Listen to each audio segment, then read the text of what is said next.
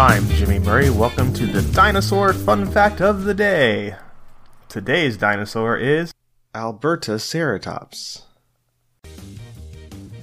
Albertaceratops is unusual in combining long brow horns with an otherwise centrosaurine skull, as centrosaurines normally possess short brow horns.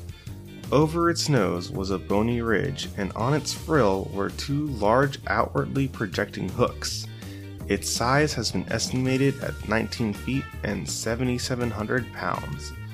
Albertaceratops is known from a single complete skull found in August 2001.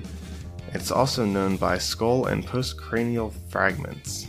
A phylogenetic analysis carried out by its describer Michael J. Ryan found it to be the most basal centrosaurine.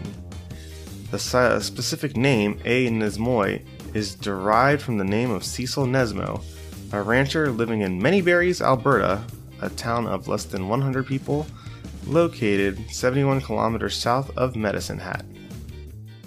Don't forget to tell your parents to send us their suggestions and yours to @TheJimmyMurray on Twitter. I'm Jimmy Murray. Thanks for listening to The Dinosaur Show on the Kid-Friendly Podcast Network. Music by Kevin MacLeod. Executive producer Chris Kremitzos.